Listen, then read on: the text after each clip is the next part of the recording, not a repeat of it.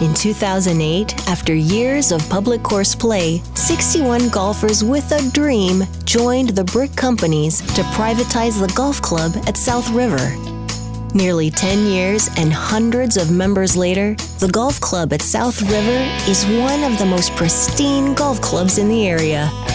Join us as we talk to some of the members, the staff, and even one of the founding members as we discover what makes this club the choice for our Annapolis area neighbors. Hello and welcome again to another part of our short series about a local business that you might not know about. And over the next few weeks, we're going to be digging into the golf club at South River and bring a bit of the links to your ears. This is John Fernay with Eye on Annapolis, and I am out here at the golf club with Lex Burney, who is the CEO and chairman of the Brick Companies, which we had heard about in episode 1, as well as with John Barish, who is the general manager of the golf club at South River. How are you guys doing today? Terrific. Great to be with you. Thank you, John. Lex, we've heard about the brick companies, and John had mentioned in the episode last week that the brick companies own the golf course. It's all privately owned. What is the brick companies, and where did that come from? Well, that's a great question. We were lucky enough to celebrate our 125th anniversary last summer. You look great for 125. My insides are like broken glass, though, so the exterior is a little different. So the Brick Company was founded in 1892, and it was founded by two men who bought a tugboat and brought clay material up the Potomac River to be fired into bricks. And a large part of southeast Washington, D.C., a lot of the government buildings were constructed in the early 1900s from Washington Brick and Terracotta Company brick. As time moved along, it became evident to them that it would be better to mine the clay locally instead of importing it. So they bought some land along the Potomac River where Crystal City is today, and pretty much from Roslyn, Virginia, up to National Airport along the Potomac, and mined the clay there from the early 1900s to 1939, when the Brick Company, most of the clay pits were exhausted and the Brick Company burned to the ground in the winter of 1939. And the land sat there for 2 or 3 decades until the Charles E. Smith companies, Bob Smith, came to my dad, who was a lawyer in Washington, and proposed that he build an apartment building. He wanted to call it Crystal House and hang a crystal chandelier in the lobby. And he said, I have the idea, I have the financing, I know how to build things, and I know how to run things, but I don't have the land. And he said to my dad, Art, he said, you have the land, so what do you say we clap hands on a bargain and go in together? So that was how the first apartment building in Crystal City, Virginia, was built. So much of that was built on Washington Brick and Terracotta Company land in partnerships that just continued to evolve over really 3 decades. You're headquartered here locally, right? Right. Right around the corner from us here. Yes. So long story short, from, I guess, the early 80s, was when I got involved with the company, having run a sailing school in Annapolis. I moved to Annapolis in 1978, an English major with absolutely no direction whatsoever, and but I loved to sail. So Annapolis seemed like a pretty good place to settle in, and I bought my first house for $32,000 in Edgewater, Maryland, right behind the elementary school, when there was still a swing bridge over the South River. Oh, wow. And my cousin Duncan and I eventually started a sailing school, Chesapeake Sailing School, which had about a 30-year run. About 10 years into that, I went to my dad and said, I think I could help on a project that he was working on, which turned out to be a golf course on the Eastern Shore, which is now known as Queenstown Harbor Golf Links. And that was the first foray into real estate that I had. So being local, years after that, when most of what the company was beginning to do as it transitioned from Crystal City partnerships to real estate that we own and operate ourselves, much of that was this side of Washington, D.C. And I had been commuting to Washington for 12 years and got really tired of it. So when I had the opportunity to take the reins of the company, I thought, a 10-minute commute would be a lot nicer than an hour and 45-minute commute. So we decided to build our galactic headquarters Along the way, we had built the golf club at South River, which at that time was a public golf course. And we had the opportunity to buy some land in the South River Colony, office part of the South River Colony development. And we built our headquarters building there where we 16 years ago. And that's like a 4 or 5 story brick building right on Route 2, right there at the entrance to the shopping center. That's right behind the Sandy Spring Bank and the Rite Aid, which is now used to be a Friendly's. Walgreens. But used to be a Friendly's, and the first real estate deal we did, the first tenant we got was over a cheeseburger at Friendly's between a guy named Brian and me, as we negotiated the terms of our first tenant in our building. And one thing I do remember, and I may be speaking incorrectly, but that building was one of the, if not the first, LEED certified buildings in the county. Well, it's actually not a LEED certified building. We built the building really before LEED became a real standard. But what we did do along the way, having developed some golf courses and been involved in the marina business, gained a real commitment to environmental standards. And so we incorporated some of those concepts into the building, and it was the first commercial building in Anne Arundel County to have a living roof. So we have about a 10,000 square foot roof on the building, which is comprised of sedum plants. And a funny story about that, when nobody had thought about living roofs and that sort of thing, so there was no provision for it in the zoning in Anne Arundel County. So when we were talking to the county inspectors about the roof, they said, well, how are you going to maintain the roof?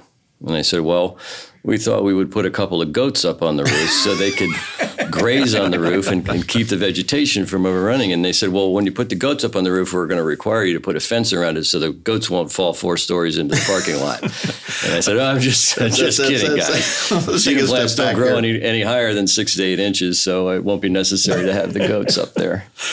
So how did the golf club at South River come to be? I mean, you built golf courses. Queenstown is a public course. Right. What was the impetus to bring this into a private course? Well, we built Queenstown and opened in 1989 or 90. And living in Annapolis, I had noticed that there's a lot of activity down here as Exxon Land began to develop the South River Colony project. The S&L crisis came along in the mid to late 80s, and when that happened, I think Exxon decided they'd go back to making gasoline. So they decided to divest of all their real estate development holdings worldwide, and this was a substantial project. So the golf course, they had begun to grade the golf course to provide the fill dirt for the shopping center here, and they just stopped, and so they put a request for proposal out for the golf course, just partially begun, really. And we were one of 14 firms that bid on the land, essentially. Low bidder? Pretty much low bidder, yeah. They felt that it was very important to have a local company. We had a proven track record with Queenstown. And in spite of the fact that we were nowhere near the highest bidder, they decided to give it to us. And so for better or for worse, we were on to our second golf course. So you weren't the low bidder? But we were not the high bidder. Okay. We were amongst the lowest of the bidders. So they felt it was more important to have a local person that knew their way around and had a good following here already.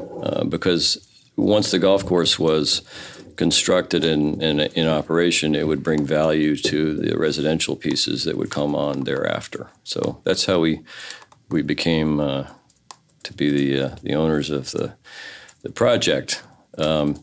Ironically, Exxon had always envisioned a private golf club here that would be part of the community that was to be developed. Right. And of course, when we got involved, there was no community. There were just 14 out of the 18 holes that were cleared. So the business that we knew was the public golf business, which we were running and had developed and were running at Queenstown. So we decided that it would be best to develop it and operate it as a public golf course.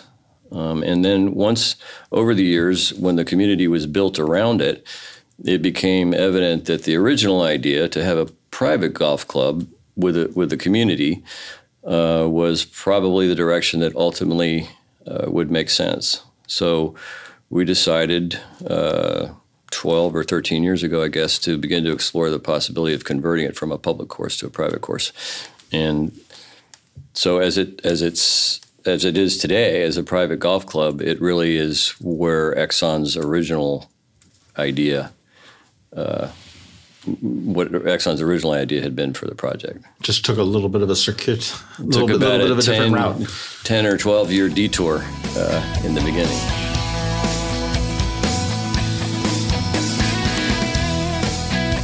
Well, obviously, it's been a success. I mean, you're about to celebrate your decade anniversary as a private club, and from the vision that you had way back when, and it's very refreshing to see.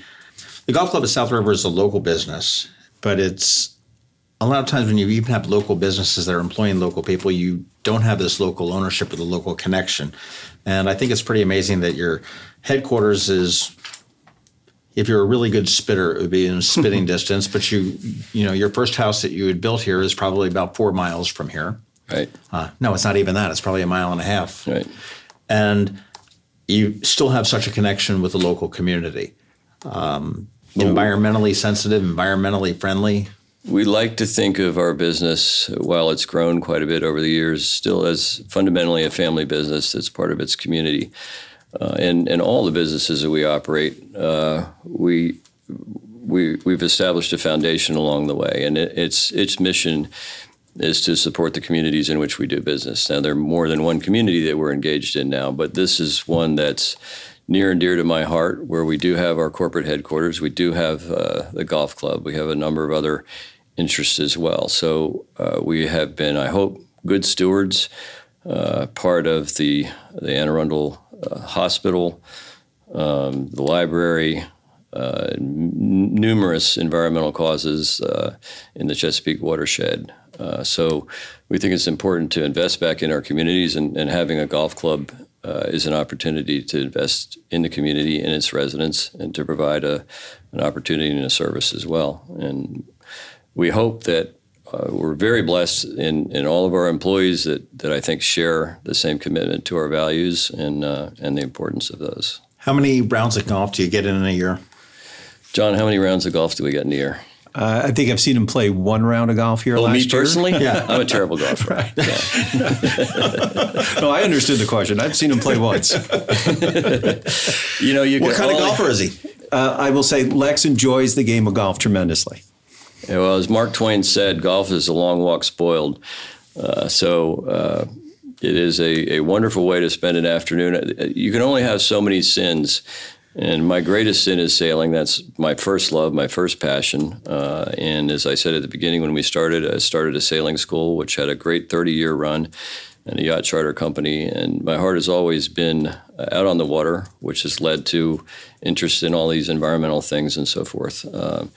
And golf and golf courses are certainly a close second, sorry, John, to the beauty of the water and the ocean. But they're all part of the same feeling that you get when you go outside and you interact with nature and those sorts of things.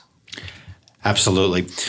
Well, there we go. Well, thank you for taking a few minutes to learn a little bit about the golf club at South River. If you missed the other episodes, please do go back and have a listen. And the next time, as we continue exploring the golf club here at South River, we're going to be talking with Michael Thomas, who is the golf pro, as well as some of the members about their experiences here. If you're 4 or 94, and whether you've been playing for 4 days, 4 or 40 years, we can help you get a little bit better and help you enjoy the game more. Our mantra here really is to help more people have more fun playing more golf more often. To John Barish over here, to my left, and to Lex Burney to my right, thank you very much for being with us today. Thank you. It's a pleasure. Thank you, John. The Golf Club at South River welcomes you to be a member for a day. Enjoy a round of casual golf, meet our members and staff, and enjoy the private club lifestyle as our guest. Call for your visit today. Beth is ready to show you around.